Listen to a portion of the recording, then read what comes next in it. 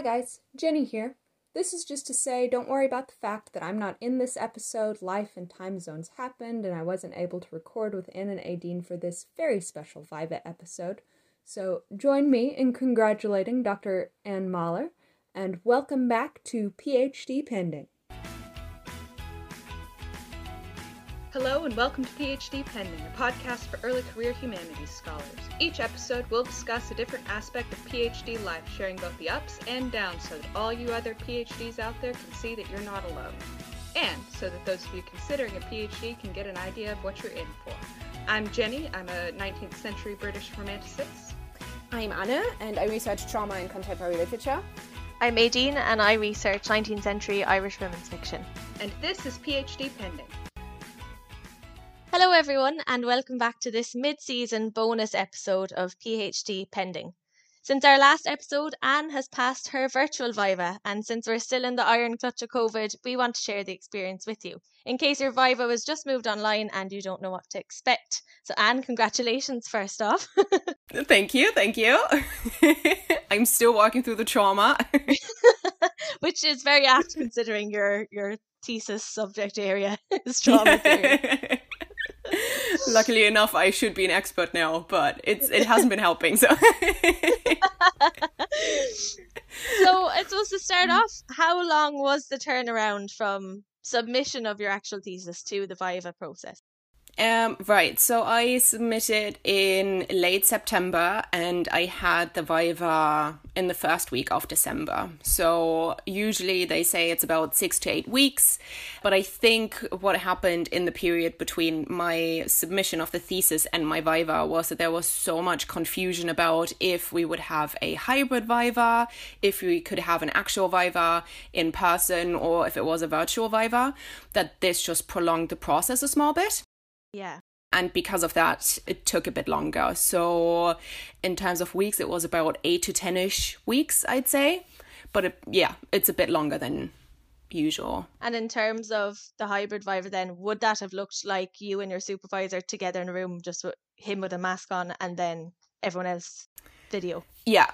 Essentially, yeah. So what we were saying at the beginning was, because my extern would call in from Belgium, it was always clear that he wouldn't be able to come over and quarantine here first and then have the Viva with us. So it was always a case of someone will have to phone in one way or the other. And it would have been a case of the intern, my supervisor, and the independent chair being in one room, and then just the extern kind of calling in through Teams or Zoom, and then hold the Viva like that. That was the original plan for the hybrid Viva. Obviously, that didn't happen then because Ireland went into tier 5 and exams told us, there's only one way that we will allow you to have a Viva, and this is having it completely virtual. Yeah, but you would have obviously preferred hybrid. Yeah, it would have been nice. Now looking back at it, I don't think it was that bad.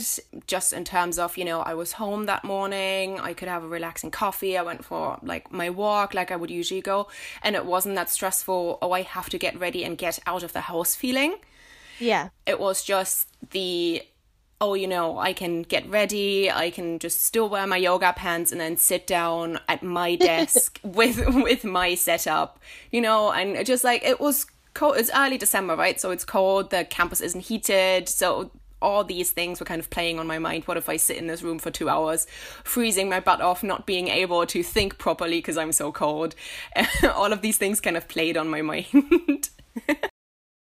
So in terms of how you actually prepare for a Viva, where do you even begin? Because obviously everyone assumes, if I wrote the thesis, then I'll know how to prepare, but actually I can't remember what I wrote 2 chapters ago. So how do you even start to go through it and prepare?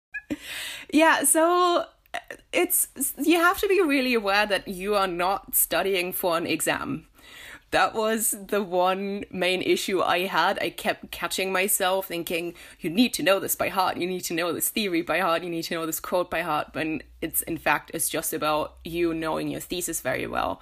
And not just in terms of what you've written, more in terms of reflecting on what would you have done differently, what is good about this chapter, is there any, issues that looking back you would have changed, or was there anything in the writing process that stood out? But just really scrutinizing your own work as if you were marking someone else's almost, if that makes sense. Because those are kind of the questions that you can expect. But what I actually did prep was that I divided the work up. During my workday, I would reread the thesis over and over and over again. I would reread the most important theory that I used, because most of that I hadn't looked at in like months or even years, right? Especially like the first couple of chapters, that was 2017. I don't know what 2017 Anna read. So I went back to read those, and then during my quote-unquote leisure time at night, my bedtime reading would be all my primary texts. So I would reread all my primary texts. And it was a bit of a disheartening experience, because rereading these primary texts, knowing what I know now, there's so many quotes that would have fit better into yes. That would be the fear, wouldn't it? If it made you cancel the Viva. I want to do it again.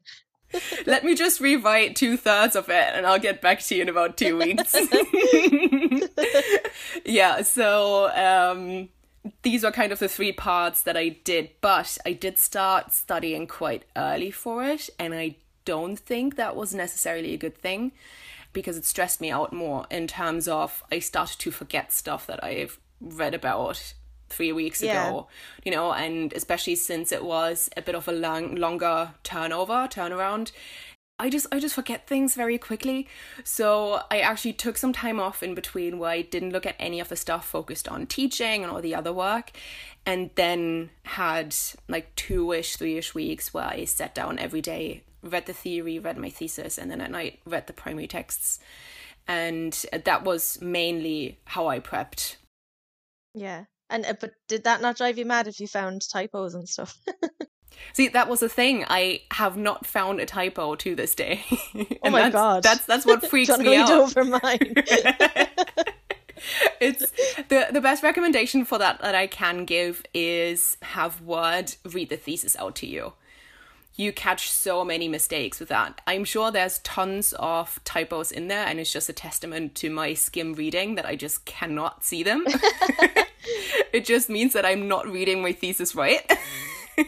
But no, you're right, because I think everyone uses Grammarly or Editor or the spelling grammar function, but it doesn't spot everything. So that's actually a very good That's tip. it. And it's so crushing because this computer voice reads it out to you. But if you read along with it, it takes a while, but you really catch a lot of mistakes, because even if, your brain kind of goes into, I'm just my eyes are just moving along the line, but I'm not actually reading. When you hear it, you can just hear the mistakes immediately. And this kind of 2-sensory approach to editing, I thought was really helpful. Massive mental health impact, because it wasn't a great experience at all.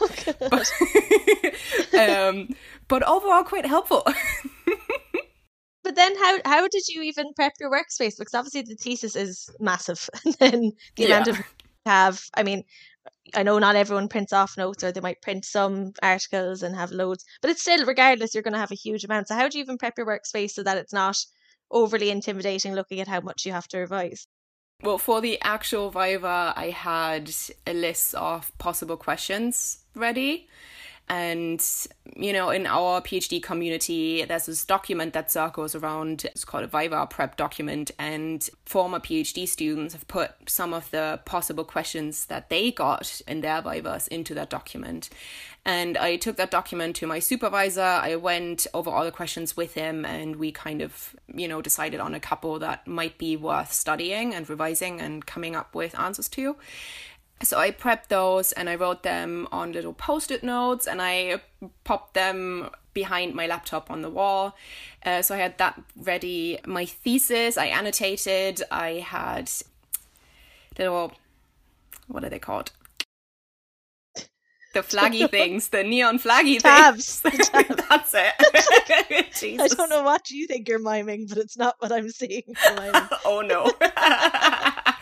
I put different colored tabs on the most important bits, so I could find stuff easily. So I had a color for the chapter arguments, I had colors for every literature review, and I had colors for the figures, specific color, and just like a general outline of the thesis in my introduction, so I would be able to get to bits quickly. And that was actually helpful, because whenever the examiners were kind of referring to specific pages, I could just easily jump to these bits and I knew exactly where something was. And especially since it's like such a chunky boy, the thesis is quite a chunky big, boy. Right, yeah.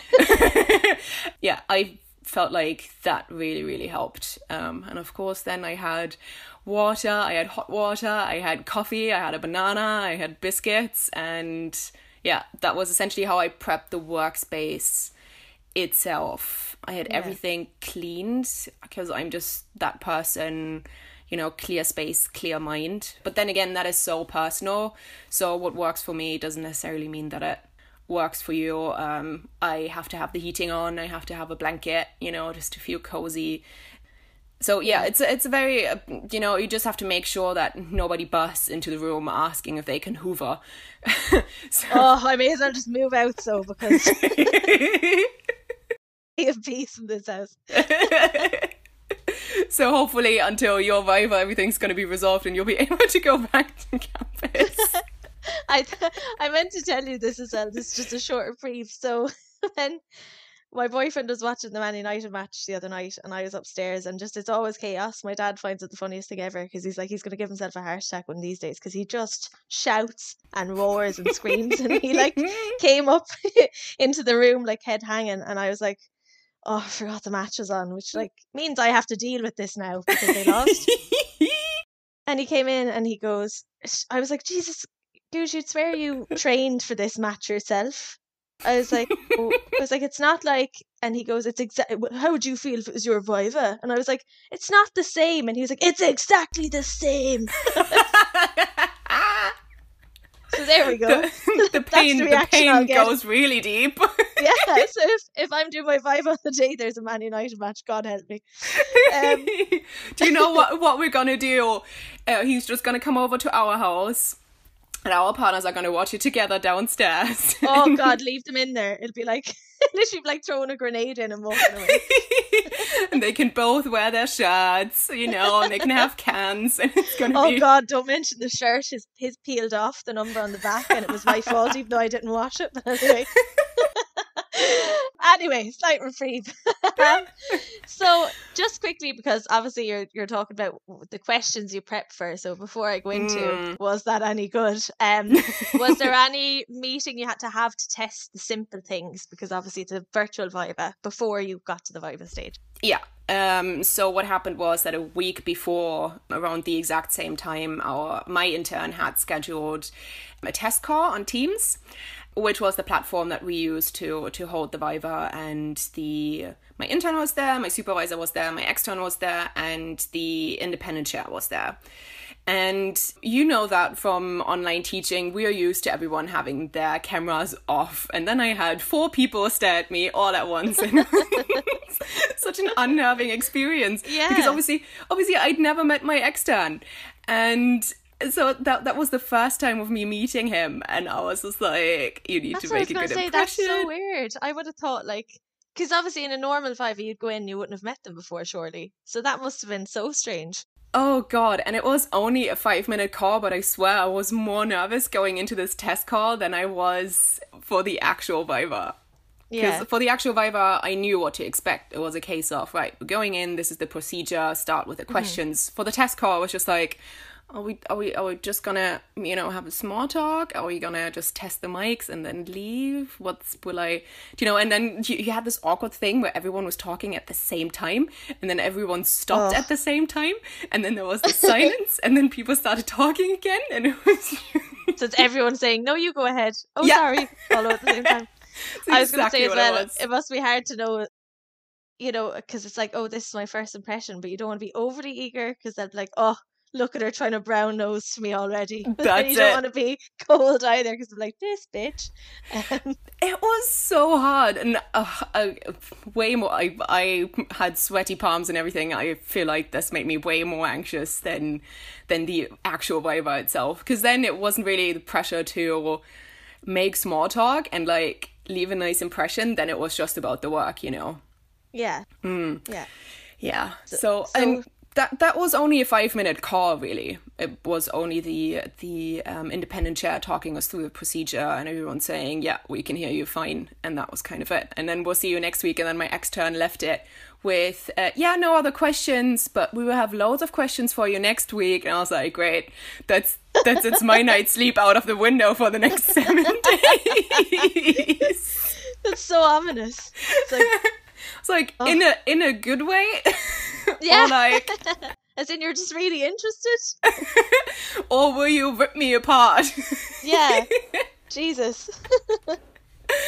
So that was a bit unnerving, but overall the test call, I feel like I put more stress on it than there should have been, really.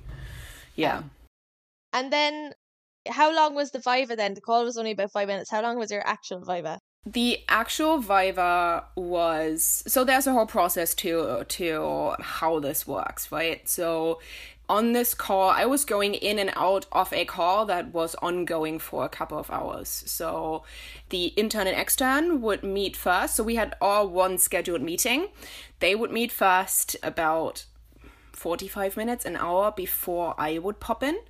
And they would kind of chat about, you know, they had their strategy laid out already, but they would just chat about some last minute things, would talk to the independent chair then, and then, you know, on the hour I would join, my supervisor would join, and that's when the actual Viva time started, and that was about an hour 45 minutes. For us in the humanities, it should be around an Big hour. intake of breath. an hour and a half, and halfway through I just looked at the clock and I was like, you only have 15 minutes to go. Little did I know I had a 4 hour ahead of me still. Oh Jesus. Yeah, so I had it for an hour 45 minutes, and then I left the car.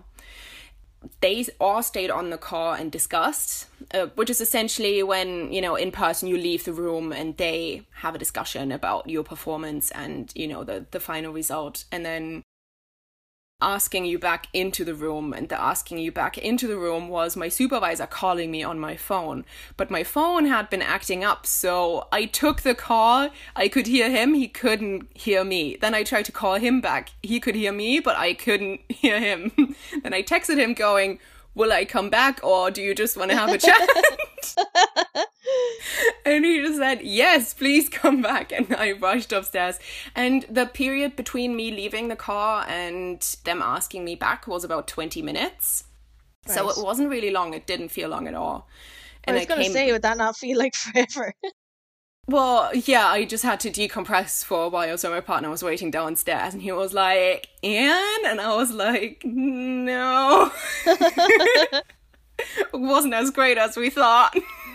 Oh no. So were any of the questions you prepped asked then? Yeah, no. Oh. Not really. I mean, usually what I was told is that, you know, usually they open with like a nice simple question, right? Something like, how did you come about your research topic? You know, anything that you found super interesting. Like, this was really nice. And the way mine kind of worked was that they pointed out all the nice things, which was so great at the beginning. I just felt, yeah, you know, this boost of confidence, this could actually go really well. They're pointing out all the nice things, but then the big but came. But of course there were some issues, which, you know, I expected. I didn't go into this thinking this is going to be a no correction situation. You know, yeah. I just didn't want to assume that, and I knew there would probably be some issues, so I knew there would be some. And I think my first question was, looking back at the work now, knowing what you know now, what would you do differently? And I think that's quite a hard question to kick off the Viva itself, because it asks you immediately to be very self-reflexive, you know. and that was fine. And then everything that I had prepped in terms of like theory sometimes came in handy just for background knowledge. But the questions were mostly about, you know, very much meta. Why did you use this approach? Why did you come up with this argument? Why do you have this figure here? And explain to me the process. And then the second part was more about explain to me your reading of this theorist. Here's something that we disagree on. And that's the bit where the defense part really comes in. It is a defense of your thesis, right? So you need to strike a balance between acknowledging that there's different readings from different people and that everyone reads the theory and the literature differently. Yeah. But at the same time, kind of standing over your own reading. And there's a couple of things that my extern and myself disagreed on, and just in terms of how we read theory, which is completely normal, right? And yeah, it's personal preference or instinct or whatever you want to call it. Yeah, exactly. And it's something that you probably encountered in supervisor meetings as well, right? I think, I mean, a lot of my supervisor meetings is probably like, you sure? And me going, yeah, and then come back with my tail between my legs going, no. But yeah, no, there are elements where you're like, no, I really feel passionately about this thing. Yeah, exactly. And there's like certain close readings that I did where we just disagreed and it was just a good conversation to have, but on a very challenging level. You know, you had to be on the entire time. Yeah, and then it went back and forth between my extern and my intern. It's kind of how it worked. My intern was looking more at the actual primary texts, and obviously because the extern is the expert in the theory field, we had more theory-based discussions. That's kind of how it went. And do you feel it's evenly split between intern and extern? Do you feel like they both contribute? Or do you feel like the intern is more of kind of a support from the department perspective that's not your supervisor? So they're a bit unbiased, but a little bit biased. Yeah. That's definitely what it felt like. I felt very supported by my intern. I also felt supported by my extern. It was just a different dynamic because they were a bit more inquisitive. And not to say that my intern wasn't inquisitive. I just felt like the questions, because they were not that theory-based, but more based on the actual readings, were a bit easier to manage. Yeah. Because, as we all know, dealing with theory can be quite difficult and dense. A wormhole, yeah. Yeah, very much so. So, in that regard, I felt like I could ease up a small bit. The way it worked for me was that my extern started with a chunk of questions, my intern went on with another chunk of questions, and then my extern came back with another chunk of questions. And it's really nice because they ask you in between, do you want to take a break? Do we just want to reconvene in 5 minutes? But at that stage, I was just like, do you know what? If I take a break now, I'm not going to come back to it because this is actually really hard. And I just want to cry in the corner of my room. So I was like, no, we'll just keep going until we're done. And then, you know, that's fine. That's kind of how it was split. It was like extern first, intern then, and then extern again to close it off. So what happened after then? You know, when you got called back into the room, how does that conversation even begin? Do you get told straight away, you know, minor, major, no corrections, blah, blah, or? Yeah, there was a bit of chit-chat before because of the technological difficulties that we had getting me back onto the car. So it was like, that was a bit. And then they didn't come out with it straight away. Was like, yeah, here are some of the good things, here are some of the not so good things. And I was like, can you please just say it? Am I a DR or not? Oh no, what is happening? Because especially one of the last questions in the actual Viva discouraged me a small bit. Right. Because one thing that you might get asked is if you want to publish the thesis as a monograph. And I was like, yeah, sure, I would really like that. And my extern goes, yeah, I definitely agree. There's like really good stuff and I think it would be quite successful as a monograph. However, you would have to rewrite, or not rewrite, but like, you know, make considerable changes. And that was the moment where I was like, that's it. It's an H-tip. Yeah. It's you know, that was just the last nail in the coffin. So in that regard, it was a bit of a tense experience. But obviously, you have to make these changes, and probably considerable changes, because the structure of a thesis is different to that of a monograph. Yeah, exactly. Yeah. So when you're in that mind frame, and particularly if it was tough going for an hour and 45 minutes, someone saying that you're not going to see it in terms of practical sense it needs to be changed, it's going to be, oh, he hates it.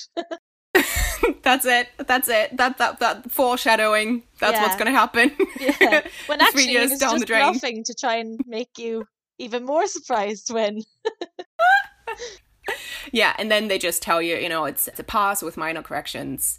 And then it all goes just into the normal procedure mode. The independent chair comes on and, chat through when you will get the changes and the suggested edits and the notes. And then you just say thank you and just a bit of chit chat. Oh, what are you going to do now? Are you going to stay in academia? And I would like to, but have you seen the market recently? Yeah. Yeah. So a bit of general chit chat and then it just gets closed, and that's essentially it. And in terms of, because I think sometimes as well people naturally, of course, will panic. And I remember speaking to one of the people who did a PhD in our office before, and they told me, you panic if you hear major, because sometimes they'll say major when it's actually just a load of minor, or it could be just shuffling a chapter around.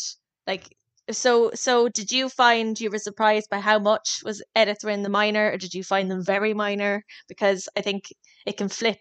It could be a load of corrections in minor, but they're small changes. So yeah, I was surprised to see that when I went through the actual corrections sheet, that we had talked about everything in the Viva, everything that they kind of marked up as changes we had discussed, which I was surprised about, and I don't even know why, because it's so obvious. Of course we would talk about these things.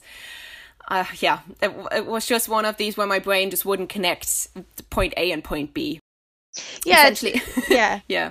It sounds like a good system in that you're not going to be confused and be like, why would I have to change that? But yeah, I suppose when you see it in full list, you're like, Jesus. That's it. Yeah. So my list is more like, meta stuff. You need to think about this. You need to, rework this. It wasn't so much based in line 10 on page 54, change this. It's more like a general, here are some suggestions that you need to work in, and all of that we have chatted about in the Viva itself, so nothing really came as a surprise. And for minor corrections, at least in our system, I have 3 months now to put all the changes in, so definitely more than enough time to get everything sorted. Yeah. And again, no surprises, which of course would happen, but it's just nothing that you think about in that moment. Yeah. And just as well, I'm wondering, what happens if you don't do those changes and you just submit it? Oh, Jesus, imagine. Because you never hear people doing it. People obviously just are like, Jesus, I passed. Let's just do them and get on with it. But I wonder if you were like, no, I don't think I will, what would actually happen? Do you know what? I just don't agree. Yeah, you just wouldn't get the degree, I'd say. Yeah, yeah. Or they would just mark you down to an age. Like, I'm not. Yeah, let's not do that. I'm not suggesting. It's me just spitballing. So I felt a bit daring today, and I just resubmitted the exact same thing. Thank you for your suggestions and comments. I decided not to take them on board. Signed, Dr. Anna Mahler. Yeah. You could be like Trump, just declare yourself a doctor. Yeah, even if you're not a doctor. Yeah. So I suppose it's been a while. This is a bonus question that you haven't seen. It's not that exciting. But I'm just wondering, now that you've had, because obviously it was a very stressful day, long day, I'm sure it even feels longer than it is. Now that you've kind of had some time to away from it, you've started the corrections, are you feeling far more, I suppose, positive about the experience, or are you still like, God, that was still so hard? Yeah, just looking back, I'm just really glad it's over. Yeah. Because if I had known, obviously, you go in kind of knowing that it's going to be hard, right? But you can't really grasp just what that means exactly. Yeah. It's like when you're having a baby and labor is going to be painful, but you don't know how painful. And I mean, obviously both of us don't have babies, so you speak from experience. But like just in terms of, you expect something to be hard and difficult, but as long as you're not in that position or haven't been in that position yet, you just don't know what that means. Yeah. what that actually means. So looking back at it now, I'm just glad it's over.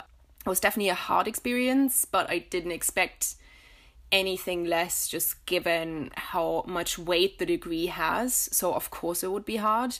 And again, it's like, it's personal as well, right? It depends on your intern, it depends on your extern, it depends on your work. There's just my experience. But I think, just looking back at it now, it was overall a good experience. It was just hard. And having your work interrogated like that, you have to be really careful to, you know, acknowledge that, of course, there will be issues with your work. There's no chance that you can be arrogant and say, listen, my work is the shit, and I don't acknowledge you, expert in the field, you know, I don't really acknowledge what you say. You have to be very, you know, you have to be very careful to acknowledge that. And most of the points that they will tell you are valid. Of course they're valid, you know, they know way more than you do. And everyone brings their own kind of experiences to the table, which makes it so interesting. It's like, the more I think about it, I went in with this attitude of also take it as a chance to talk to two experts in the field about your work. Yeah. And this will be the only time that, remember when your mom tried to frame the journal that you published an article in? The only time someone's actually going to read it. This is the only time. That's the only time someone actually is gonna read your work. Yeah. And I just really appreciate that I had the chance, and that someone, an expert, really read my stuff in depth and took the time to talk with me about it. And that's kind of how I try to reframe the whole experience to make it positive. And not to mention the tension migraine that I had that ensued half an hour after everything was over. Because apparently I had loads of bottled up tension in me.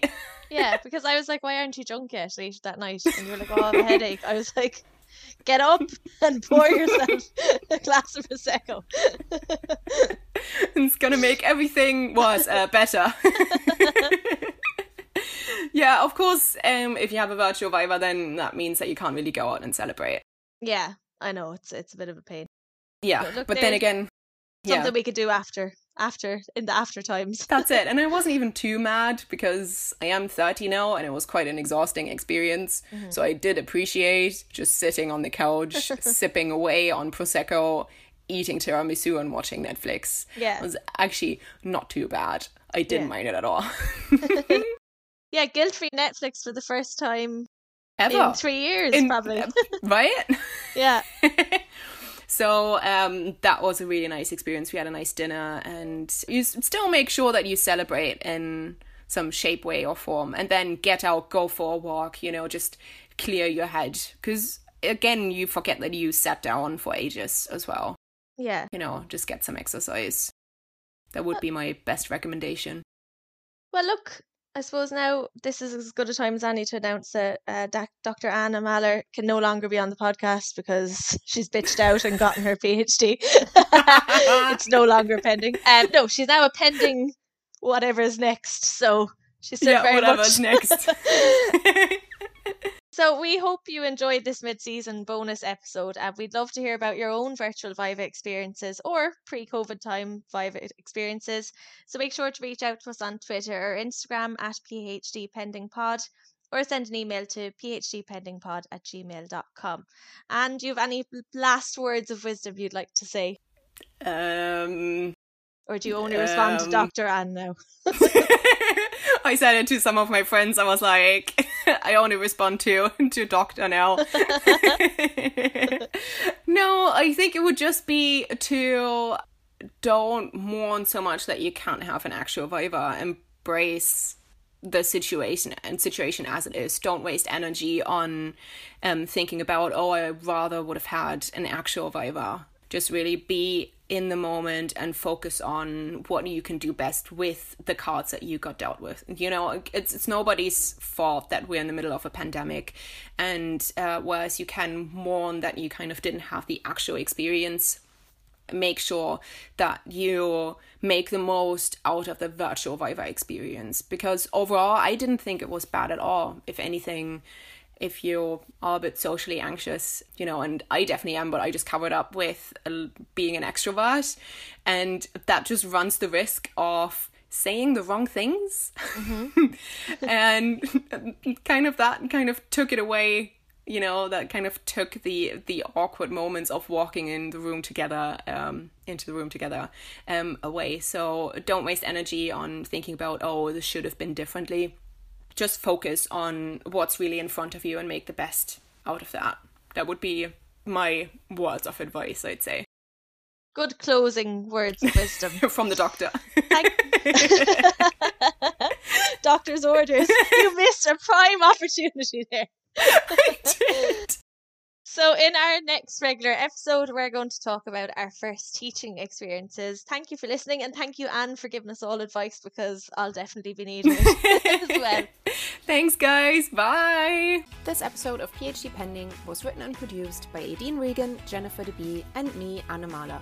Get in contact with PhD Pending on Twitter at PhDPendingPod or via email under phdpendingpod@gmail.com.